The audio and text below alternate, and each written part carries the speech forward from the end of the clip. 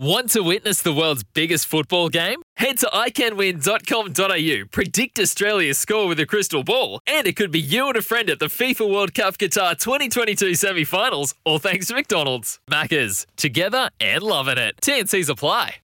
Pleasure to be joined by Simon Doull. We've rung him twice in the last last 5 or 6 days because this test match has become quite intriguing. I'm not quite sure actually how much of it you've watched, Doull. He's 73 at Hamilton and then a 75 at Te Eke, so I'm not sure how much cricket have you been watching? Morning, Smithy. Happy birthday to you, mate. Thank you. Watched a little bit. I've watched a little bit, I could say, but the golf has taken over. Great, absolute great, deserves to as well. Hey, right now as it sits, 211 lead, 5 wickets in hand. Who do you think are the favourites right as we speak? I'd say South Africa are the favourites. I just heard your chat there. You know, runs on the board. New Zealand will need, I think, those 5 wickets for about 45, 50 runs. If they can do that, then it probably goes back to even Stevens. A chase of around 250, 260. The surface is still pretty good, but I think Maharaj comes into play a little bit more, doesn't he, on that last day? So, I think South Africa just got their noses in front in that test match at the minute. Just say Maharaj did spin them to victory. Is that red face material for our selection panel? Not having a spinner in the whole group? Yeah, absolutely. We go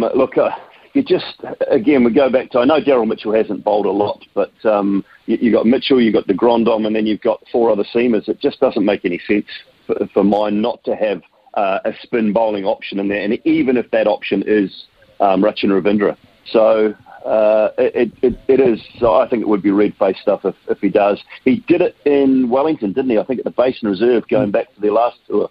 So, he's a chance again. Yeah, the interesting thing, Doull, is I feel sure had we won the toss, we would have bowled anyway. So there you go. So South Africa were always going to bat. In their mind, they were going to bat, and they also, right from the outset, picked Maharaj. We never, ever considered that option leading into this test match, days out from that option. I just can't quite get my head around the thinking between the two camps. Yeah, I'm with you as well. And having said that, I also talked to Stephen Fleming prior to the test series, and prior to the test match actually, and he said this one will be nothing like the one in the first test. He said we've just had the driest, windiest sort of weather down here. He said they can't produce another one like the first test. And leading up to that first test, they had quite a bit of rain, so it was always going to be that way leading into the test match. And the other thing is that they had an extra 2 days, 2.5 days to fly someone in, to get someone into the squad and to get that to get that situation rectified, and still didn't do it. The other question I've got to ask you, and you only have to look at the bowling figures, you don't have to look at a lot of cricket. You might have noticed a subtle change in what's happened to him, but what has happened to Kyle Jamieson? He gets number 10, 11 in the first innings, hasn't looked like getting a wicket really in the second innings, had an average return in the first test. What about this guy who this time last year was the hottest thing since the proverbial sliced bread? Yeah, well, that's it, isn't it? Second year blues, second season blues. We all know about them. We know that people have seen a lot more of him now. They know what he's trying to do. They know what he tries to do. And I always said that money that he got at the IPL auction was going to be, life-changing in one respect from a monetary point of view, but also it puts an enormous amount of pressure on any person. And it doesn't matter who you are or what stage of your career you're at. It's an enormous amount of pressure, and I'm not sure how well he's coped with it. He certainly didn't cope with it at the time. He's still clearly got incredible ability, but there is something going on there that, you'd like to think that he or the bowling coach are doing something to rectify what he's missing at the moment, but it's not there. He's not bowling consistently well enough. He's not hitting that line, that length that we saw him do, in those first sort of 7 or 8 test matches, and he's not really getting any of that swing that we saw him get either. So there's something that's slightly different, maybe in the action. I haven't seen enough of it, but there's obviously something that's not quite right there. Right, so Daryl Mitchell was the backbone, I think, fair to say, of that recovery with the bat. But Colin de Grandhomme, of course, 129 not out, simply amazing. Booked his ticket for England, of course. This is quite a cool story for me, really, because I think we'd written him off almost in red ball cricket.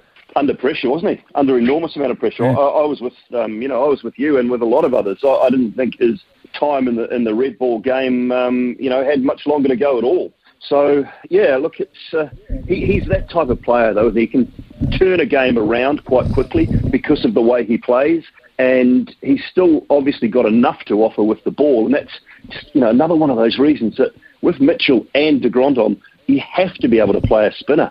And, if he's coming back into some form with the bat, which he's showing now, if he can offer you that 10 to 15 overs a day with the ball, then he is a very, very valuable component of that side. So, pleased for him. We both know he doesn't say a lot, Colin. He's a very quiet chap, but he's a really well-liked guy in the dressing room, and he's a super bloke away from the game as well. So I'm pleased for him because, when you get written off, it's not easy, and he certainly proved his worth when New Zealand were in trouble. So Mitchell 60, that's the kind of innings I think we want him to play if he's going to be a regular Test player. It goes a long way for me, even with Williamson coming back in to him slotting in there somewhere. Yeah, absolutely. And again, if you throw Williamson back in there and drop everyone down one and then bring Rachin Ravindra in as well and just play two seamers, even if it's Bolt and Southey or Southey and Wagner or Wagner and Bolt or anything along those lines, if de Grandhomme becomes your third seamer and Mitchell's your fourth, and then you've got a spin bowling option as well. Those sort of things sort of really come into play, and it means New Zealand can bat very, very deep and also have five genuine bowling options. So that's something that New Zealand might look to do a little bit more going through to that England series. Okay, let's just change tack a wee bit. Some interesting results in the women's cricket at the weekend. New Zealand losing to Pakistan, which I found quite amazing. Now, they've lost to India the last game, lost to Pakistan. They do not want this trend to continue. No, not at all. It's there's been so much talk about this World Cup and New Zealand's chance on home soil and these sort of things. I don't buy into it. New Zealand are by no means favourites. I think they would be, if I was running a book, Smithy, they'd be about fourth, maybe even fifth favourites to win this tournament. Just with their record in big tournaments and the record of key players in big tournaments is pretty ordinary. When you look at the World Cup performances against top-tier nations of Sophie Devine and Susie Bates in particular with the bat, their numbers are awful. And so, those are the two key players for mine that really have to step up to the plate in big games. And when I'm talking big games, I'm talking games against India, Australia and England, and their records in World Cups are atrocious.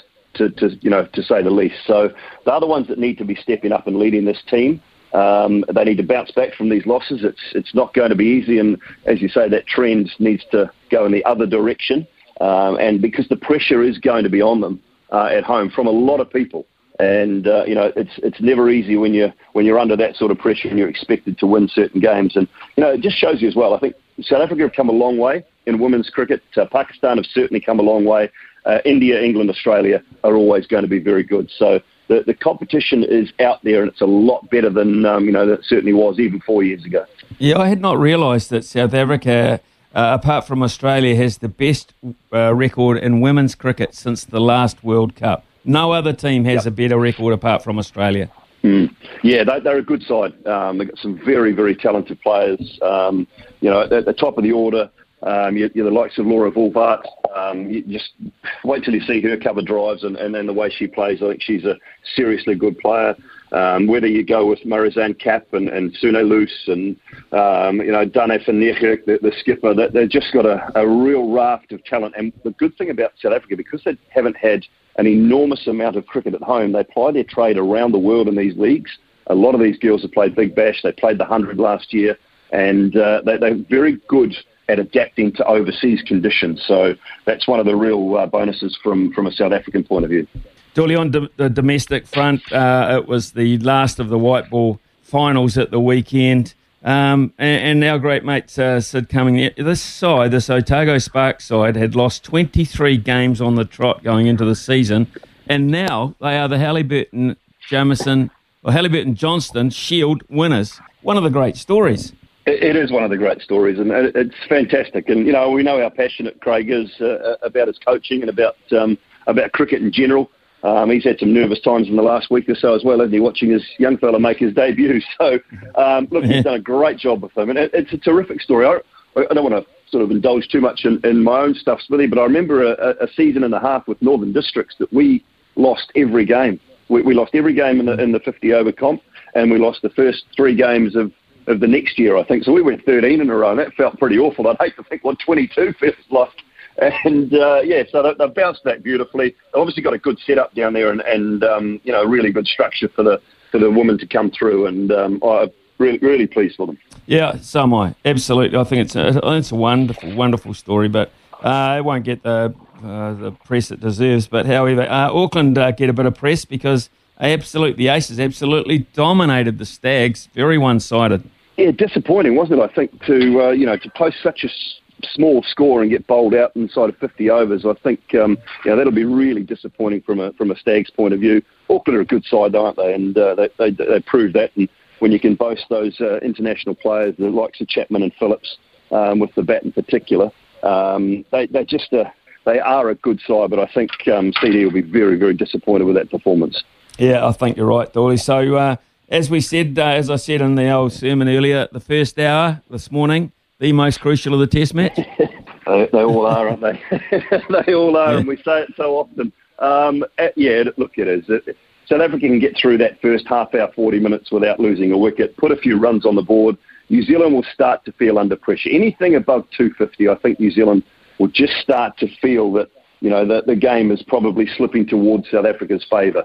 So New Zealand need probably 2 wickets inside that first half hour, 40 minutes, and then try and roll South Africa over for another 45, 50 runs maximum if they get through that first half hour, 40 minutes and start to put a few runs on the board. Then New Zealand also have to get a little bit defensive with their fields, and so the single options and things start to open up a bit more as well.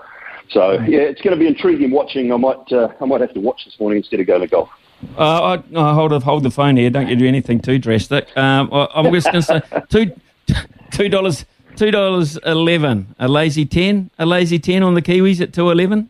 Yeah, I'd get a lazy 10 on now, and if they don't pick up a wicket in the first half hour, 40 minutes, then get on South Africa. You might be able to double it up. Okay, so and the other question, of course, is what time does the helicopter arrive to pick you up to take you to Tahiti? I guess it is today, is it? This week it will be, but not today, Smithy, not today. Hey, and just a quick word. Okay. I mean, a couple of blokes you and I know very well as well, Smithy. We lost a couple of great men over the last few days, and thoughts go out to those who know Inga and Joe Elivanderi, who I had a lot to do with at Counties, and you would have had a bit to do with in the early days as well. So thoughts go out to those who are mourning the losses of those two wonderful men. Absolutely, Dawley. The reflections continue for those particular guys, and so will the sadness at such tender ages. 48 and 58, 52, just ridiculously young. Yeah. So we, as you say, we both have had rugby dealings with both of them, and they're fantastic men. So very, very sad. Thanks for your reflections this morning, Dawley. We'll catch you later in the week in person, and I am so looking forward to that, brother. Absolutely, Smithy. Thank you very much. Have a great birthday.